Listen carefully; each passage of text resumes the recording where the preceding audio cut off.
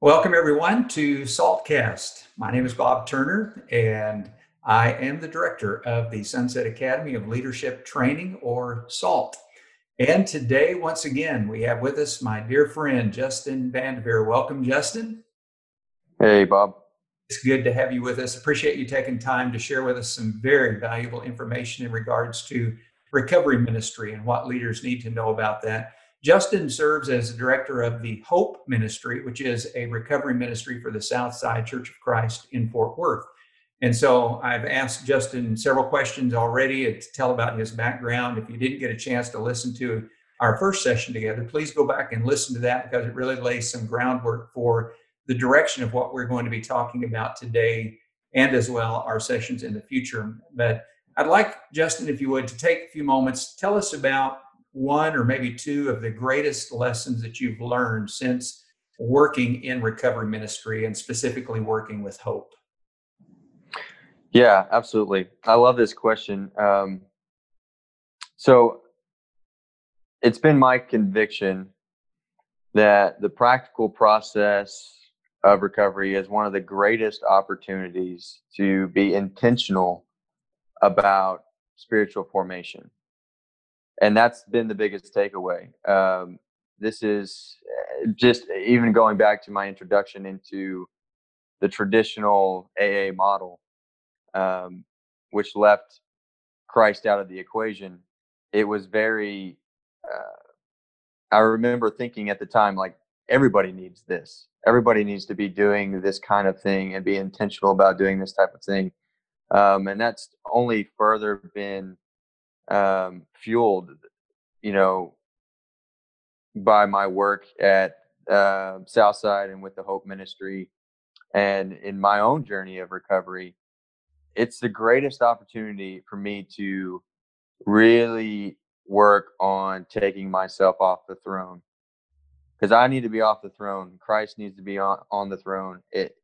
His kingdom needs to be growing in me. And we talk about that all the time. It gets preached often, but what does it actually look like?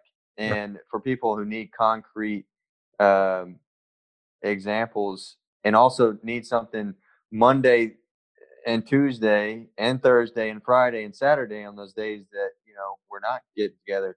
This is really it's really been exceptional for that. So my work here has further fueled that flame and that conviction. And then the other big thing I think I've received from my friend Donna, and actually, Bob, I think you've met Donna, has an incredible story. She's been in recovery, uh, goodness, probably longer than I've been alive. I will say that, and not going into any more details. Um, she she told me in a moment we're good friends, and she said, "Don't be so heavenly bound that you're no earthly good." Mm, And I think there's so much in that, and I think that also ties into why this process is so essential because it is actively encouraging the person who's doing it, who's working it, to be exercising humility. And that when you're so heavenly bound that you know it's really good, you're not exercising humility.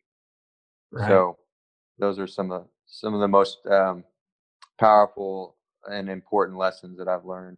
Well, I remember you sharing that about being so heavenly bound that we're no earthly good. And I've used that on a number of occasions in talking to other people because it's such a powerful statement. And it really does speak to the importance of being humble in the things that we do. So I appreciate you sharing that. So if a leadership is is thinking about a recovery ministry, what would you tell them as to why this is so important in regards to their leadership and their congregation and their outreach into the community? Why is a recovery ministry so important to them? Well, you know, the stats alone are staggering. I mean, now we are in a time of pandemic, a time of epidemic. And when you think about that, you start seeing the numbers the media is flooded uh, um, what the cases look like and what those numbers look like, and it goes up, and the comparisons start to be made to certain world events based on those cases and those numbers. And I in no way want to undermine the severity of what some individuals have experienced through COVID-19 and this this time that we're in right now. That is, though, why this is important, because take all the numbers that we have and multiply that by 2 or 3, and you have on average what uh, people who suffer from addictions um, look like on a yearly basis. You know, it's in the hundreds of thousands. The deaths are in the hundreds of thousands. The ramifications of all that on a socio-economical from a socio-economical standpoint are staggering. I mean, that alone is one reason, but the other reason is um, we are supposed to be ministers of reconciliation. We're supposed to be reconciling people to God, to others, and to His creation as a whole, and it's very difficult to do that if we're not engaging in it, right? I mean, that may sound very uh, straightforward and simple, but it's just, I hope it is. I mean, that's the point. So, and this is one way that we can do that. I teach a course on when addiction is a part of the family, and what I mean by family is the family of God. And I would be willing to bet that any family of God out there, whether that's here on the south side of Fort Worth, there in Louisiana, or wherever in the United States, there is at least a handful of people who are directly affected by addiction or know somebody who's in recovery. So it's there, it's in the midst, it's probably lurking somewhere in the shadows often, and um, our calling is to be children of light and to be bringing things into the light so that transformation can happen. And so I think it's important that we're engaging in that, and that's what the church is about at the end of the day as well, as being a really strong community. And when we're talking about recovery, community is huge. It's either going to be a community that promotes, like I had, the wrong things, or it's going to be a community that helps promote the right things. Well, and as we think about the importance of this, again, from a leadership perspective, I think it's not only important that they know why they should be involved in a recovery ministry, but if they're like me, the questions that are going to flow are things like, okay, how do we do that? What does it look like? So what does a leadership need to know if they're even contemplating this idea of, okay, we need to consider putting in a recovery ministry? What do they need to know in order to get something like that started? Okay, well, first of all, you and I are from a part of the country where there's a lot of lakes, and those lakes have cliffs, and people like to jump off of those cliffs. Now, if you've ever been cliff jumping and been up with a group of people, you know that you're maybe not inclined to jump off first, but if you see somebody else go, you're more inclined to do so. So, Right. first thing, people need to understand that there have been people who have jumped off the cliff and they're down below and they're swimming and they're just fine. So, any fear that may be there, we need to, I think, we need to accept that we do have fear and trepidation, um, and then acknowledge that, see what that's about, maybe. But as far as what you need to know, was that the question? What you need to know? Yeah. What leaders need to know about getting into a recovery ministry? Okay, so that kind of gets to the point. You need to know that nothing is impossible with God, right? It may be very difficult. It may be as difficult as putting a needle through a camel's eye, but it's not impossible. Right.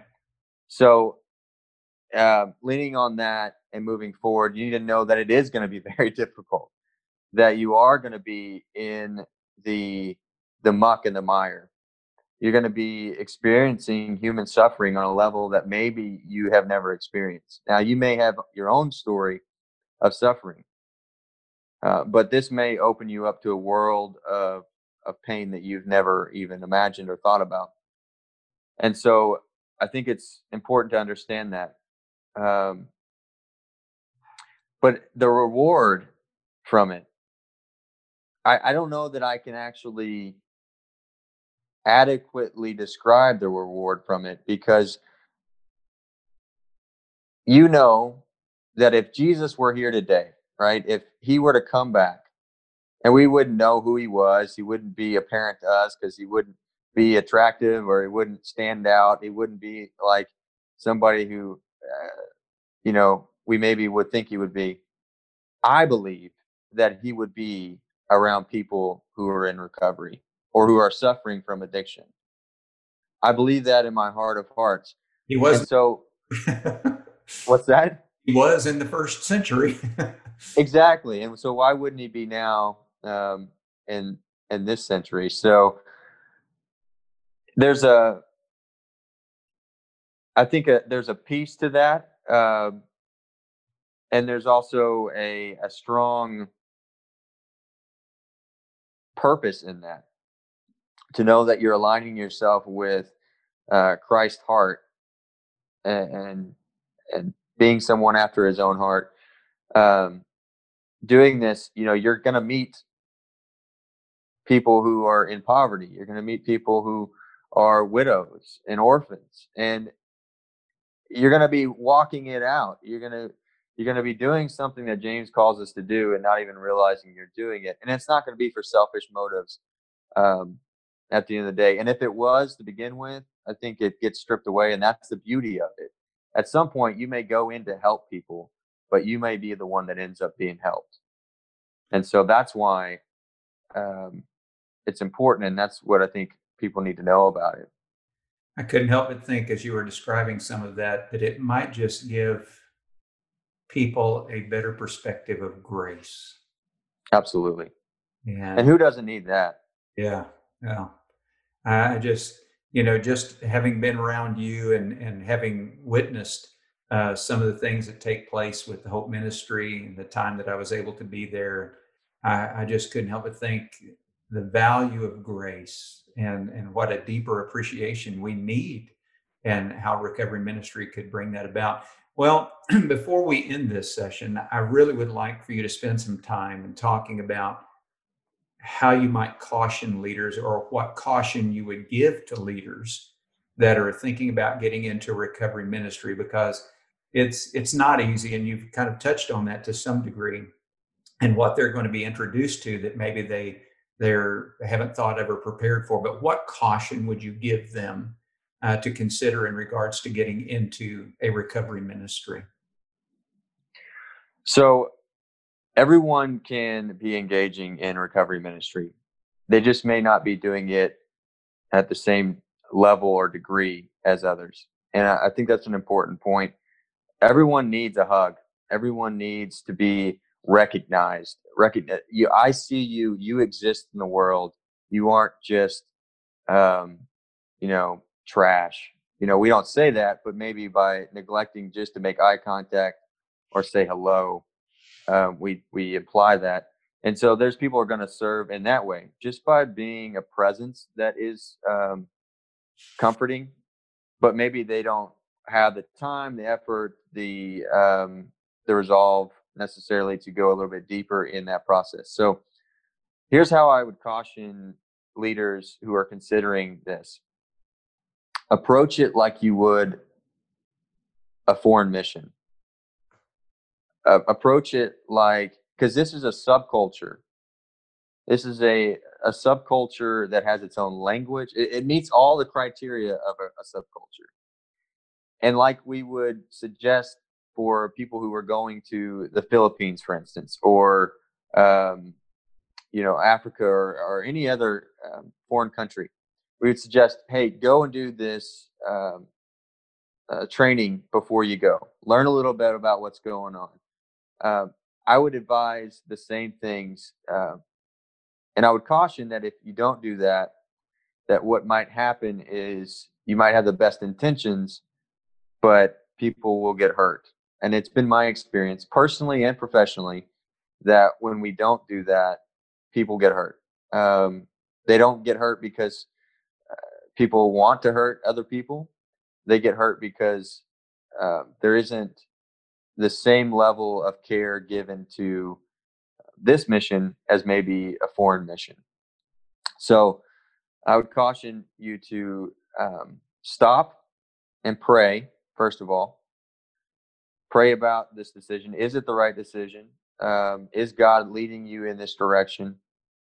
If so, know that you have the strength of God behind you, and therefore it is not going to be an impossibility.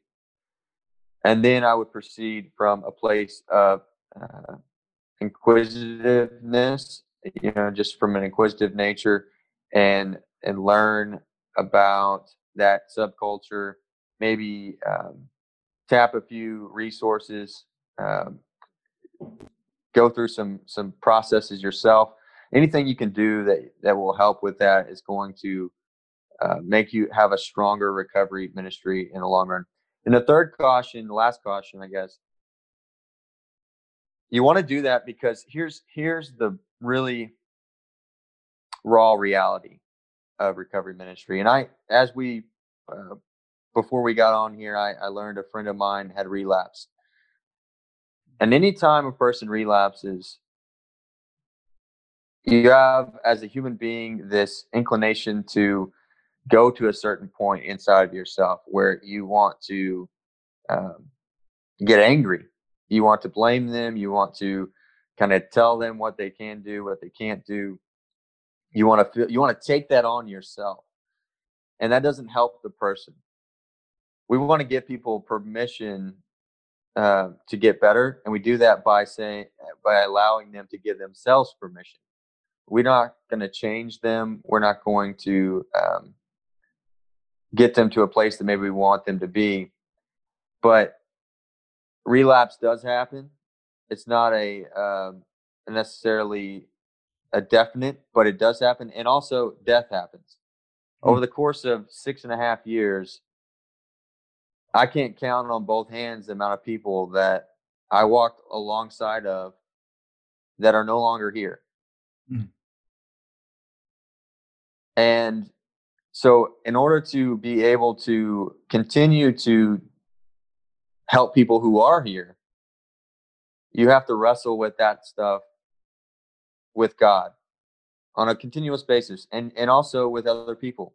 And I think you have to have a strong understanding of what your role in the equation is.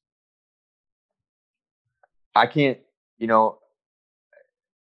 my buddy Chris, who went back out after we served together, we led together, and then he didn't make it. He was found frozen to death out in the woods. That was his choice. I loved him when I could love him. I poured into him with the truth of God while I could, and he knew all of that. And ultimately, I know God is big enough for things like that, for situations like that. Now, does it hurt? Absolutely, it hurts. It's not going to be easy. It never is. And you don't want to become callous to those things. But I think, as Bob, you mentioned earlier, it gives you a better grasp on grace. And don't we all need that? I mean, so that would be some of my cautions. There's probably a little bit more, but I don't want to scare anybody. It's totally possible to work in recovery. Reality, the pain, and how ugly things can be, and how difficult they can be, and that's what ministry is. If the only aspect of ministry is reaching out to people who are like us, if you will, who look like us, dress like us, that kind of thing, then we're not really involved in ministry the way that we need to be, because ministry involves getting in the lives of people that sometimes deal with pain and emptiness at levels that we don't understand. And I think that's one of the things I love about you and love about your ministry, and how that you relate in such a powerful way to that situation, and have a way of demonstrating grace and understanding, which we all need. So I value that. I value our friendship, and I love the ministry that you're doing and pray about it every day. And so thank you for sharing that. Absolutely. Thank you. Well, as much as I hate to end this session, we need to end, and but we're going to pick back up with more. And for joining us, and thank you to everyone who tuned in. Again, I encourage you to listen to the first session, and we're not done. We're going to continue to carry on this discussion in our future sessions. So join us as we continue to talk with Justin Vanderveer about recovery ministry, and specifically the work that he does with Hope. So God bless, and have a great day, everyone.